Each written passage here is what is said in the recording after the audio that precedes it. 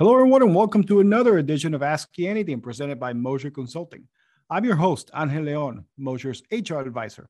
This week, we're bringing you our consultants' traditions for one of our favorite holidays, Thanksgiving. Producer Brian and I surveyed our consultants on what their traditions are for Thanksgiving. So get ready, sit on your favorite couch, but don't fall asleep from overeating because you won't want to miss these Thanksgiving traditions that we have for you. We have Peggy, Ryan, Tia, and Melinda, who all share wonderful traditions that you could adopt for your family this year. First off, we have Peggy, whose Thanksgiving tradition involves building gingerbread houses. Let's have a listen. Since I was about 8 years old, my mother started baking homemade gingerbread and turning it into gingerbread houses. And it was a long process for her to do, and we would make homemade gingerbread houses with me and my two older brothers. A few years after that, we carried that tradition on to the extended family, and our cousins all then got to do it. And that's about 13 families that my mom would make these gingerbread houses for. And that was a Thanksgiving Day tradition. After we eat our big meal, we would then make the houses. The only rule we had with our houses, of course, was everything had to be edible. There was nothing, no toys could be added. Everything had to be edible. We still do that tradition today. 35 years later, maybe.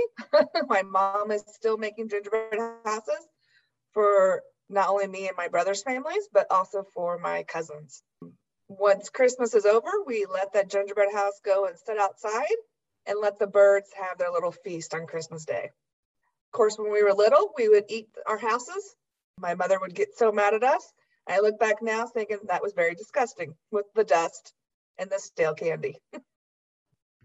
And my kids, I guess, eat on the house today, the house that they build, and they eat that same candy. And I remind them how disgusting that is. So do they eat it? Do they eat it leading up to Christmas, or like just a little bit at a time? Does the house slowly disappear as you get close? It's almost like an advent calendar of gingerbread. Yes, exactly. An advent calendar. Exactly. It just slowly disappears. By Christmas morning, the house looks pretty pathetic. Sometimes it gets set outside early for the birds. Nice. Coming up, we have Ryan, who has a Thanksgiving tradition involving the song Alice's Restaurant with his brother and his dad that should bring a smile to your day. Here's Ryan. All right. Well, ever since I can remember, going back to early childhood years, something that my dad and my brother and I would always do each year was listen to a song that's played on the radio called Alice's Restaurant. The song was written back in 1967. It's incredibly long, really silly. I'd encourage everybody to listen to it at least once because it is really kind of silly. It's about 18 minutes long. But it's played on his favorite radio station, 104.7 WTUE out of Dayton, Ohio.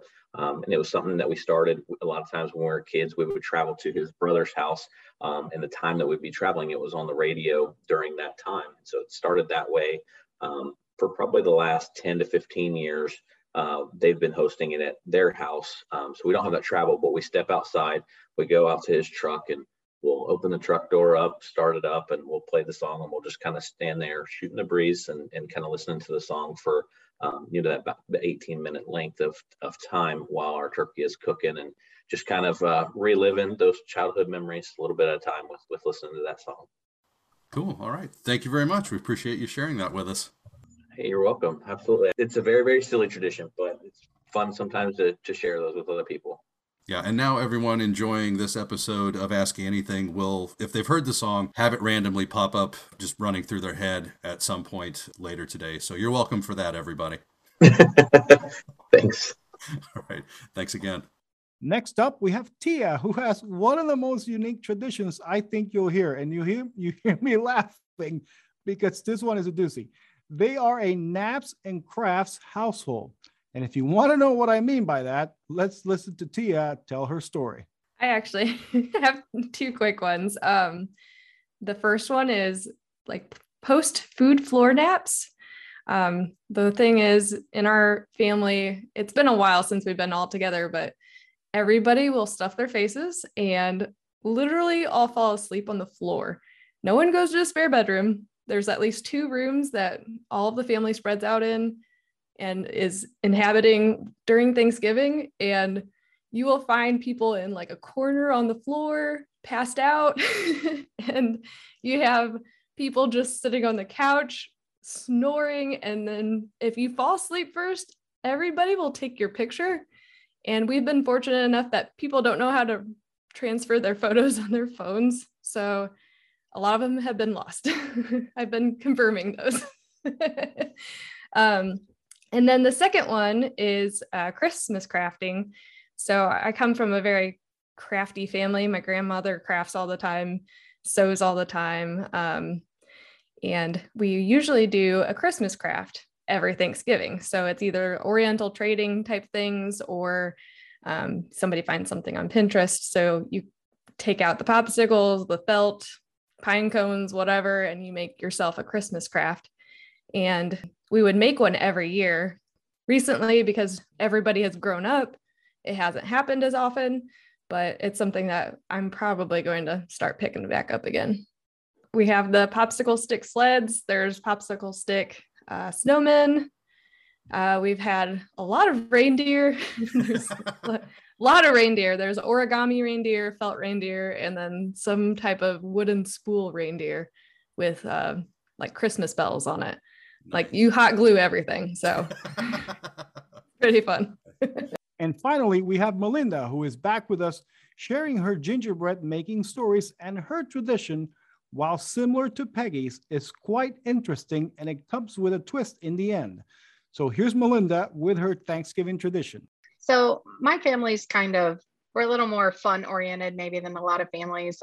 On Thanksgiving, like after we're all done eating and all the great food and everything, and some people go off and watch the game, we get all of the kids together and we go and put them all around a table and just get tons of decorations, and we decorate a gingerbread house. So we'll have it, pre-built, and all of the little kids, all the grandkids, my nieces and nephews, we just let them go wild with it. And, we have every type of possible candy to put on it, and gumdrops, and little Hershey bar bricks for the roof tiles, and we let them do whatever they want to do. We even have like a platform that we put it on. They can decorate like the yard of the gingerbread house. Oh, nice. Yeah, get it just really interesting. And each kid has like an area they can decorate so they can make it their own. And we just let them go crazy with it. But then at the end of the night, one person becomes the guardian of the gingerbread house, somebody from the family, either me or one of my sister-in-laws. And that person has to take it and keep it until Christmas. So then at Christmas, when we get back together, wherever we end up getting together at, we'll bring the gingerbread house back. And then we destroy it in new and creative ways over Christmas. Okay, I like where this is going. So like one year, my brothers both work in a car dealership shop, like as mechanics. So they took the airbag out of a wrecked car, and we set it outside and put the gingerbread house on top of the airbag and blew it up so that it flew into the air with great force. That was a lot of fun. You know what? Those things are more powerful than you think. It really ejected high. I mean, we were standing back, but honestly, we were not back far enough. It really ejected into the air. They're very powerful. So like Brian said, has it landed yet? Because those No. things I'm pretty sure we put pieces of it into orbit. But other years we have, put it over a bonfire and lit the bonfire and watched it melt. We have put it out like into a field and shot at it, or pellet guns shot at it, BB guns shot at it, just about anything you can think of, we've destroyed it. And then we generally leave the little pieces of gingerbread out for the birds to come and nibble on, because they're usually getting pretty hungry about that time. So I want to go to the start of the story. So I'm guessing this isn't a run-of-the-mill buying box set of gingerbread houses like I do, for example. Well, sometimes we start with that. Like, well, generally so one year I actually made the gingerbread and cut out the sides of the house and everything. And I realized what a large amount of work that is. Yeah. And it's really hard to get it even and everything. So just to simplify things, we generally start with like your stock gingerbread house that you just buy from any big box store, right? But sometimes we'll buy a couple of them and we'll kind of make it our own, but it gives you the starting pieces, like to kind of put it together and get them a start. But we always buy tons and tons of extra decorations and extra candy canes, and we're always, cereal, like the rice Chex cereal makes great roof tiles. Like they look like little shingles, and we've experimented with different types of cereal for it, and the kids look forward to it every year. They love building it, and my sister-in-laws don't look forward to keeping it every year. It's always a point of contention about who has to keep this gooey, sticky, sweet gingerbread house for 4 weeks between Thanksgiving and Christmas. And have any of the kids ever balked at the destruction time, or has enough time passed that they're over it and they're like, yeah, whatever? So maybe the first year, but after that, they love it. I mean, they can't wait and they want to know how we're going to do it this year and what it's going to be like. Like if we were to explode it the same day, like I think they would be upset. But like knowing that it's been there for 4 weeks and it would be everybody's time to throw it out anyway. Yeah, it's really time for it to go. If we're going to get rid of it, let's get rid of it with style. Now I have to ask a question. What are the parameters on choosing who keeps it? Because I'm guessing there's got to be some sort of, you lose a game, you get to keep this thing in your house. Or if not, he just gave you a really good idea for deciding in the future. Yes. I think that's a great idea, because a lot of times it's just like, hey, you haven't done it in a couple years. You're going to take this one. Or either that, or my parents will just drop it off at somebody's house while you're at work, and you'll come home and it'll be sitting on your kitchen table. Oh, there's not a better surprise in that one. Yeah, that's a lot of fun. But it's a lot of fun, and it gives the kids 2 things to look forward to. They look forward to building it, and then after some time they look forward to watching it go away. So, and it's better than just throwing it in the trash can. Yeah, it has a beginning and an end. Now, going back to the formation of it, I'm sure you guys probably have made some very cool designs, because if you're buying 2 or 3 of those boxes, you're getting 2-story houses, you're getting maybe a high rise. Gingerbread condo is in my head. A condo.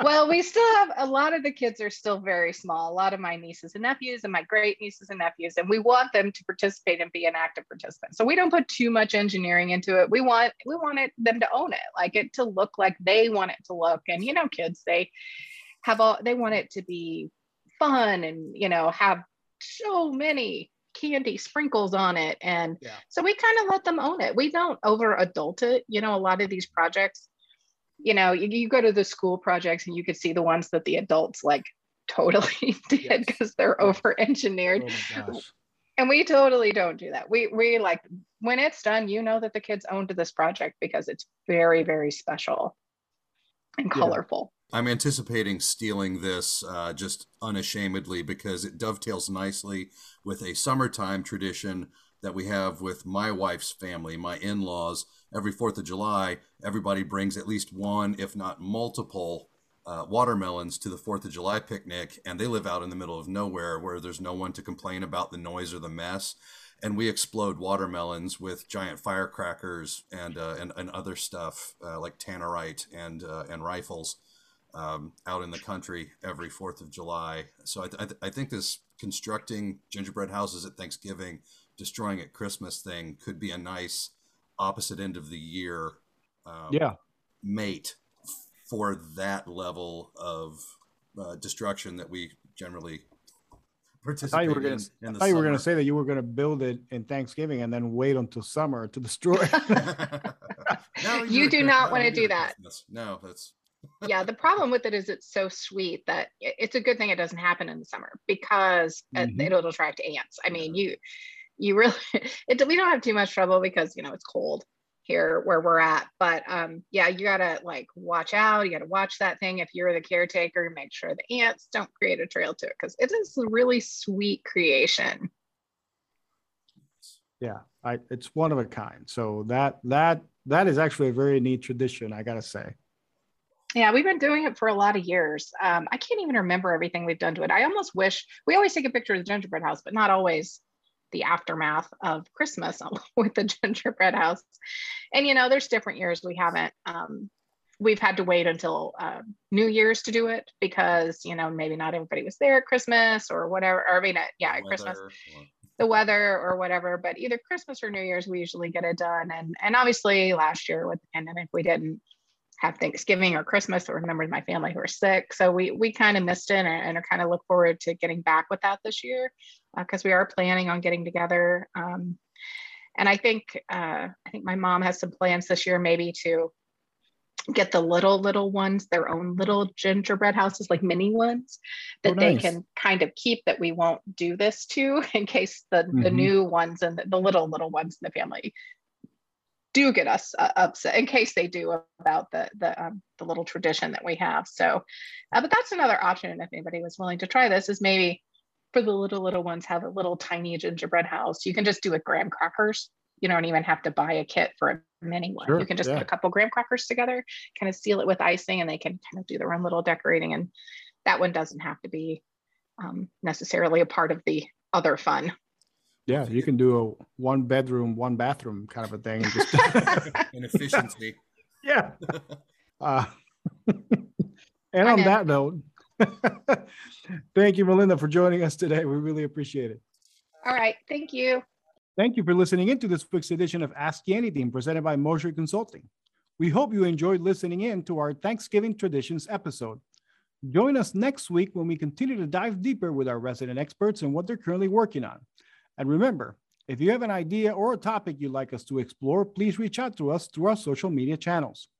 In the meantime, please remember to give us a rating and subscribe to our feed wherever you get your podcasts. Until then, beware of turkey coma, and so long, everybody.